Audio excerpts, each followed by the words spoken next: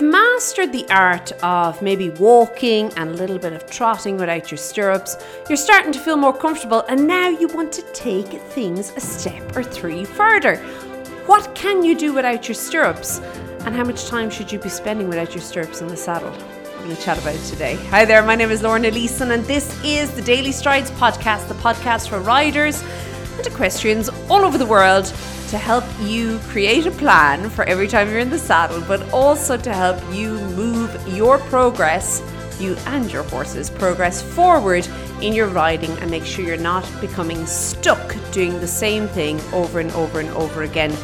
You know, there is nothing as, I suppose, effective at destroying your ability to enjoy your time in the saddle as doing the same exercise over and over. And I feel this is really important for both the rider and the horse. It becomes boring, the horses become sour, but I think the riders become a little sour as well. And my goal here with this podcast and with Strides for Success in general is just to help you keep moving forward, help it keep, I suppose, inspired, keep working towards something. And this week we're talking all about stirrups. But before I get into that, I would love to invite you to join me on a live masterclass that's going to be happening very soon, the last day of October 2017, the first day of November 2017, if we're listening to this in real time, all about getting back into the saddle after a break. Now, this is going to be suitable even if you have confidence issues or if you're a fairly newbie rider.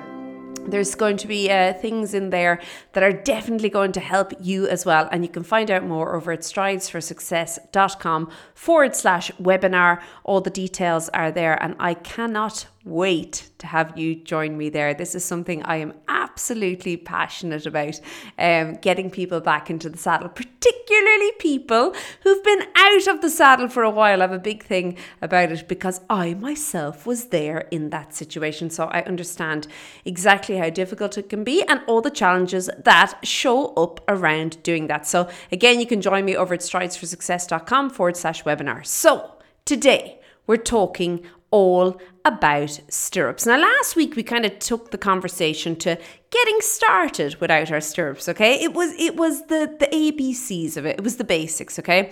Today we're moving the conversation on quite swiftly, and I don't recommend if you only just got started with stirrups in doing what we're going to be talking about today, but we're moving the conversation on to actually what you can do riding-wise that's going to not only help you, but also help your horse, and how riding without stirrups can be beneficial for both of you and for both of your progress as well. And that's where we want to take things today. So without your stirrups, how often should we be doing it? Now, I would definitely recommend at least one day a week riding without stirrups. Now, not completely without stirrups.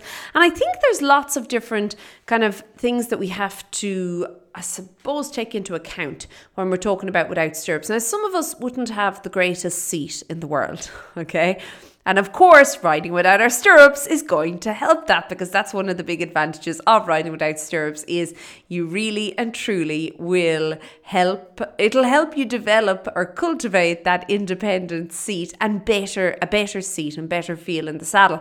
But if you don't already have that, riding without stirrups can be, well, it can be a bit hard on both of you, okay? It can be hard on your bum and it can be hard on your horse's back. So I wouldn't recommend going out and spending hours and hours going without your stirrups. However, if you could incorporate riding without stirrups once a week into your riding, or maybe 10 minutes every day, and that would be where I would rather send you. So a 10-minute kind of a part of your schooling every single day going without your stirrups. And of course, November is synonymous with no stirrups November, okay? And you could indeed take that on board as a little mini challenge for yourself and your horse to ride every time you're riding in November. Do so 10 minutes a day without your stirrups, okay? Now, I'm talking 10 minutes, not so much the warming up and the cooling off. You can go without your stirrups then as well.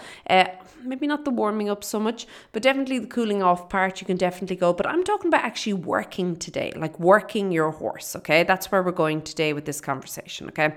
So if we were talking and turning our attention to working your horse and working the horse without stirrups, and if we were going to do so on the saddle, what could we do?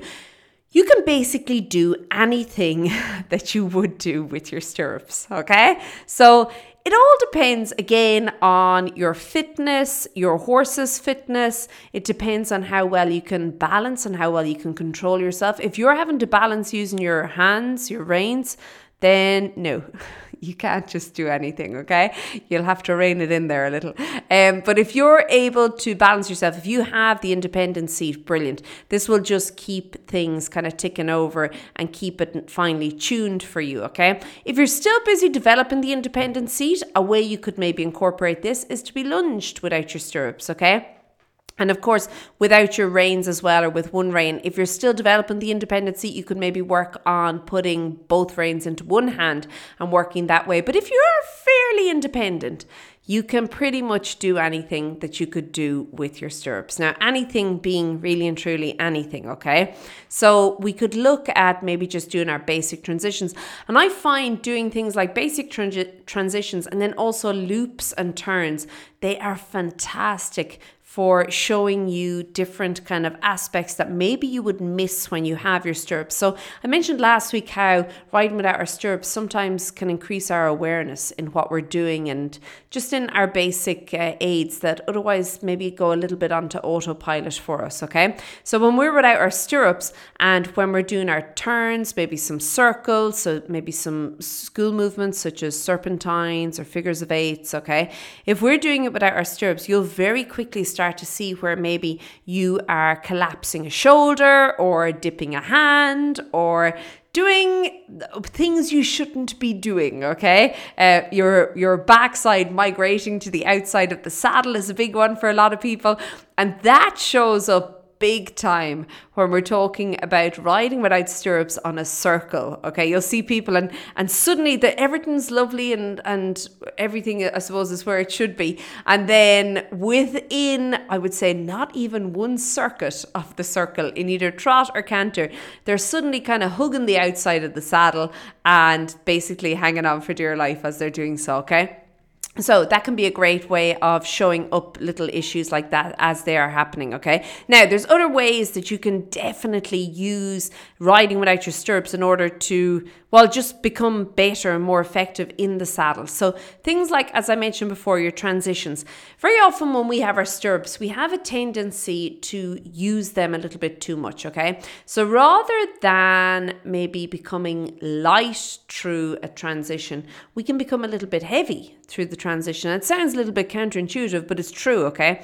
When you're without your stirrups, you become more aware of what's happening, particularly around your waist area, the middle part, okay? And you can see this, I think, as an instructor looking at people in the arena, a big place where this shows up a lot for many riders, and it's very eye-opening, is the walk to canter transition. I was just about to say the canter to walk transition. That's a whole different kettle of fish though, isn't it? The walk to canter transition, it shows up, okay? So what you could do is you could work your horse maybe going from walk to canter, maybe working 4 or 5 strides a canter, or if you need a little bit longer, go a little bit longer, and then transitioning it back down to trot and back down to walk again, okay? If you can, you could transition from the canter back to the walk. It's all up to yourself, okay? But we're talking specifically walk to canter. So this shows up a couple of different ways with your riding when you're riding without stirrups. First of all, if you're sitting correctly in the saddle. So a lot of riders, they kind of take the whole weighting the inside seat bone, and particularly the scooping of the inside seat bone, and I'm using my kind of air quotations here, scooping of the inside seat bone when they're transitioning into canters, they really take it to heart, eh?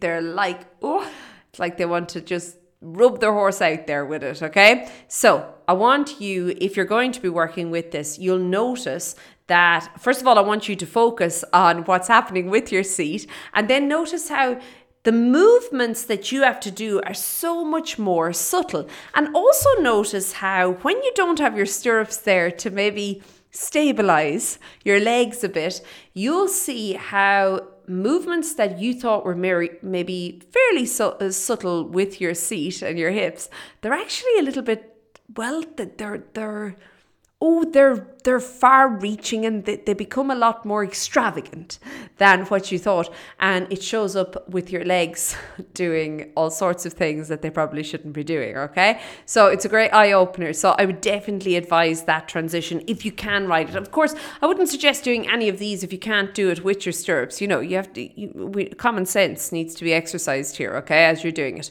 So the walk to canter transition is a great one. And then, of course, transitions back down. Another great one would be serpentines. We all know Lorna loves the serpentines, okay?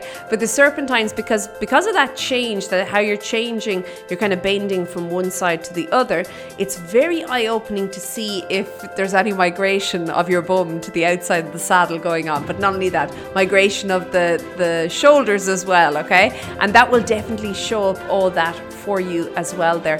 So basically, just kind of rounding off with this, I am challenging you to take 10 minutes each time you ride this week. And if you can for the month, go for it, hey?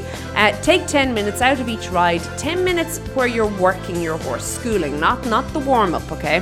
The schooling section.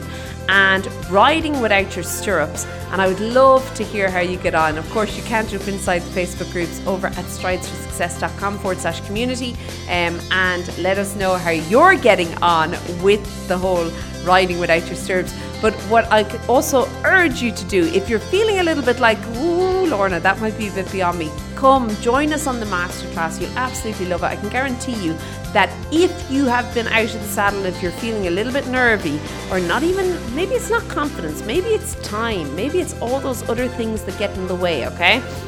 That was my issue, but maybe that's what it is. If you're having struggles with that, I can guarantee you, you will be riding within 7 days of listening to this, okay, of joining us there. It is live, and you can find out all the details over at stridesforsuccess.com/webinar. Have an awesome week. Keep well, and I will chat to you soon. Be good. Bye.